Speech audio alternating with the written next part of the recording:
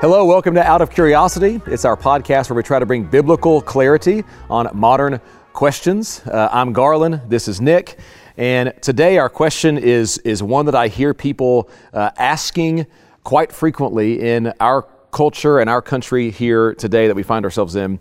The question goes like this.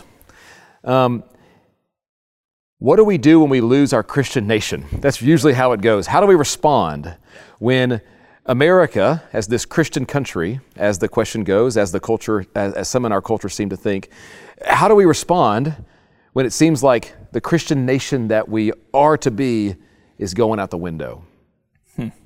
Yeah, it's a good question. It's one that you do get asked a lot.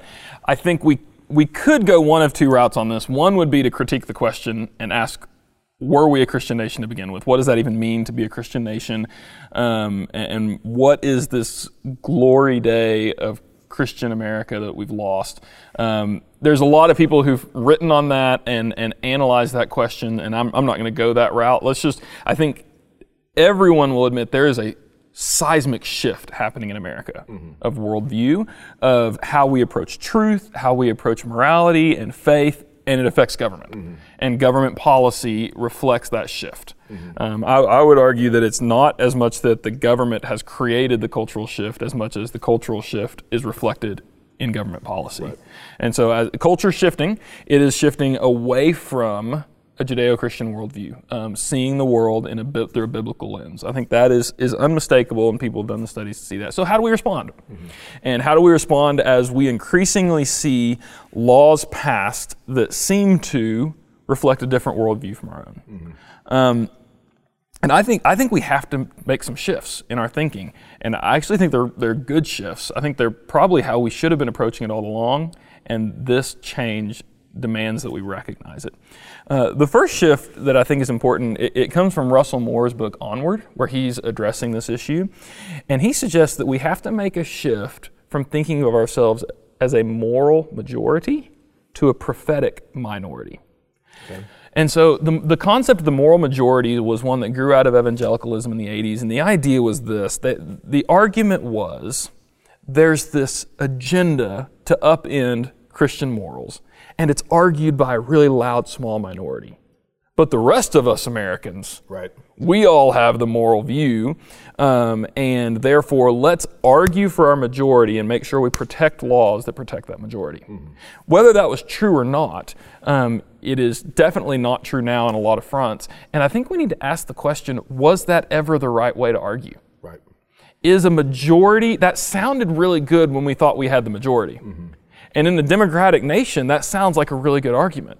Majority of the people believe this, so why would we have a law against it? That sounds like a great argument, as long as you're in the majority. Right. But our view of truth and ethics has never been based on being in the majority. The New Testament church was absolutely not in the majority. They were a tiny minority. So to stake our Christian position on the idea of being in the majority was a mistake to begin with. Right. And so one of the things Moore suggests that I think is really great is he says we have to get comfortable being weird again. We're terrified of being people with an odd view because in a mainstream media culture, you don't want to be the marginalized people. You want to try to show that your view is mainstream, that it is really acceptable, and we want to be accepted. Right. But the reality is the Christian church has thrived when it is exceptional. Say that quote again. We have to be okay being weird again. Being weird again. Get okay being weird again. We need to be okay that people are going to think our sexual ethic is weird. That our view of marriage is backwards. That it doesn't make sense. That the way we do community, the way we do life, the way we treat people who are different than us, it needs to look different than culture. And a lot of the black marks on the church, a lot of our big wounds and mistakes come from when we failed to do that. When for racial equality and civil rights, we looked like the majority. We looked like the racist majority instead of being a prophetic minority that recognized the image of God in every person. And so I think the one shift we have to make is to embrace that role of prophet. If you read the Old Testament prophets, they look like nuts. They are weird in their culture. And that was a sweet spot for them to be. When the nation was going against God, that didn't faze them. They actually rose up and gave us some of the greatest prophetic literature of the Old Testament. And so can we be a people who are really comfortable being odd and arguing for truth and justice because it's right, not because we think we're in the majority? Right. So we're comfortable being in a minority and saying this is true and we're going to live it, whether the majority recognize it, and not be threatened by that. We feel terribly threatened when we recognize, the majority, the momentum of the nation is going away from us. That's actually not a threat. We should be really comfortable being in the minority, which goes against everything in us, especially as Americans, that just really want, you think the day after an election where your party loses, you feel scared. You feel, where's the country going? It's leaving me behind. And when your party wins, you feel safe and secure. Right. Our safety and security never came from having the majority voice in Washington. Yeah, that's good. And so we need to be really comfortable that the king on the throne is who gives us our safety and security, whichever way the winds of trends blow in America. So that'd be the first shift. The second one, and this one comes from Robert Cupp, who's a mentor, both of ours, who planted Fellowship. And he argued when he was addressing one particular cultural issue, we have to move from trying to leverage political power to powerful persuasion.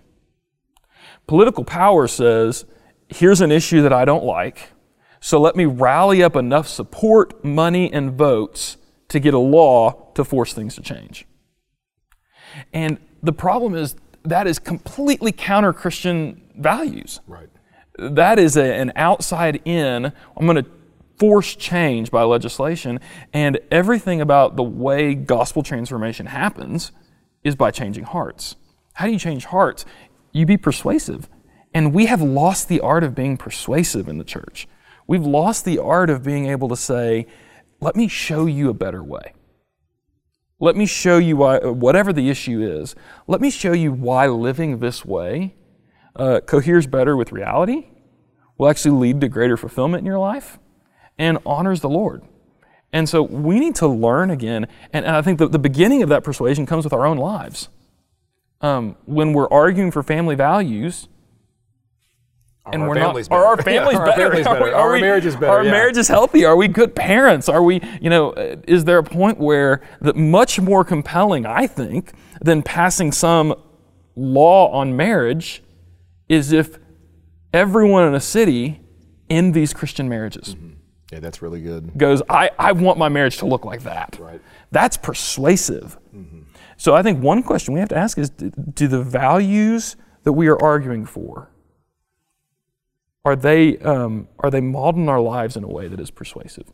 And then I think there is good reasoning. We need to become thinkers again.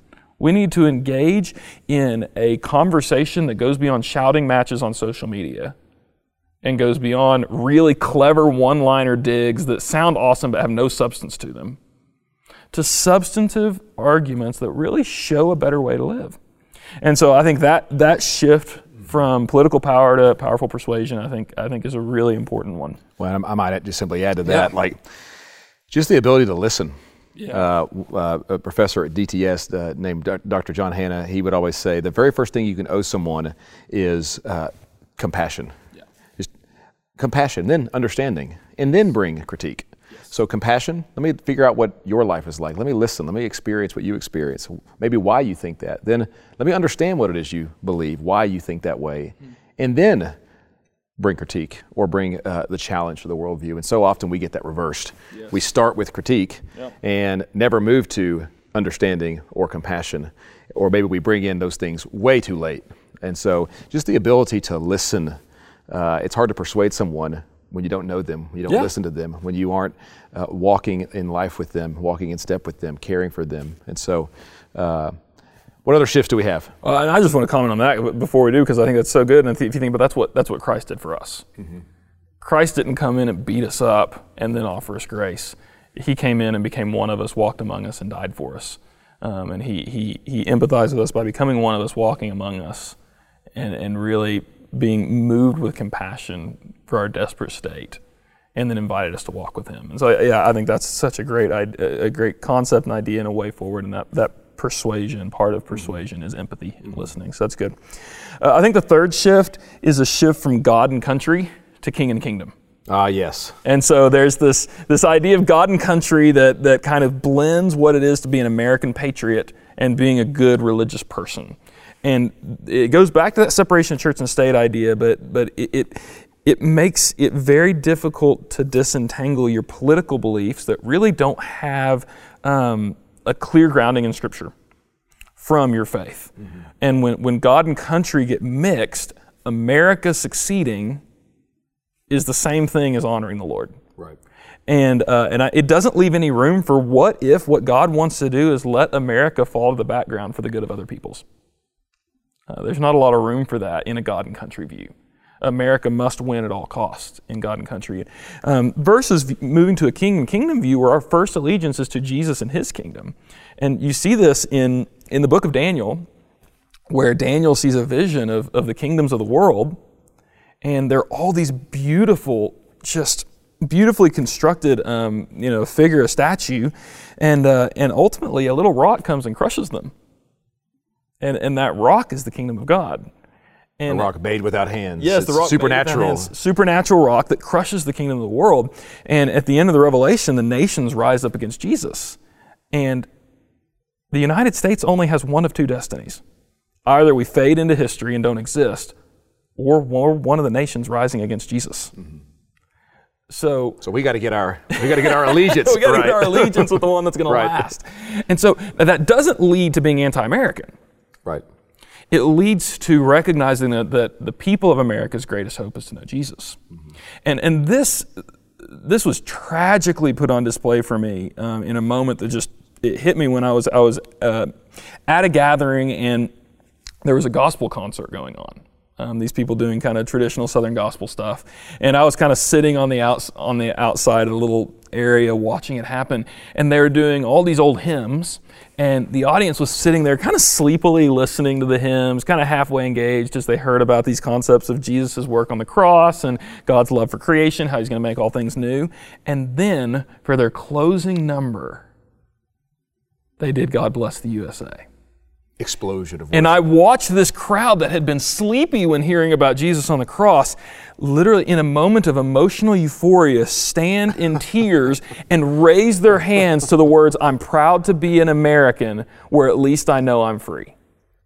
And I won't forget the men who died who gave that right to me. Right. They're more moved, and by the way, the sacrifice of veterans and people who have fought for this country is absolutely a noble sacrifice and something we should honor, cherish, and be grateful for.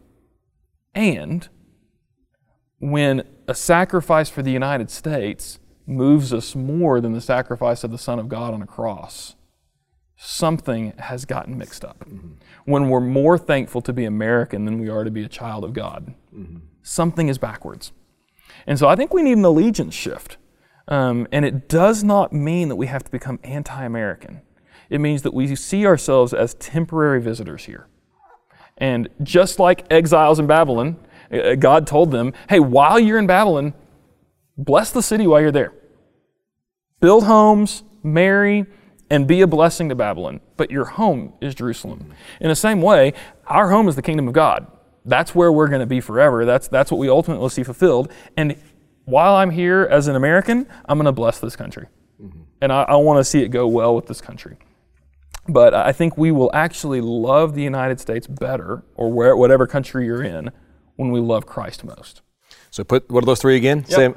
So the first one, we got to shift from a perspective of moral majority to prophetic minority. Okay. We got to shift from our focus being on political power to powerful persuasion. And then we got to shift from a focus on God and country to king and kingdom. That's helpful. That's interesting. It's for us to process and think through as we try to love Jesus and honor Him with our lives in this modern world we find ourselves in. Well, thanks for listening. Thanks for watching Out of Curiosity. It's our podcast where we hope to bring biblical clarity on modern questions. Thank you for listening to Out of Curiosity as we discussed how Christians can engage the modern political climate. We encourage you to look into this for yourself even more and recommend looking in Scripture at Matthew 22:15 through 22, Matthew 5:13 through 16, and Romans 13:1 through 7. We also recommend the book Onward by Russell Moore in This Cultural Moment podcast. If you want to send in a question or contact us, go to oocuriosity.com and follow us on Instagram at oocuriosity. Be sure to subscribe to keep up with future episodes.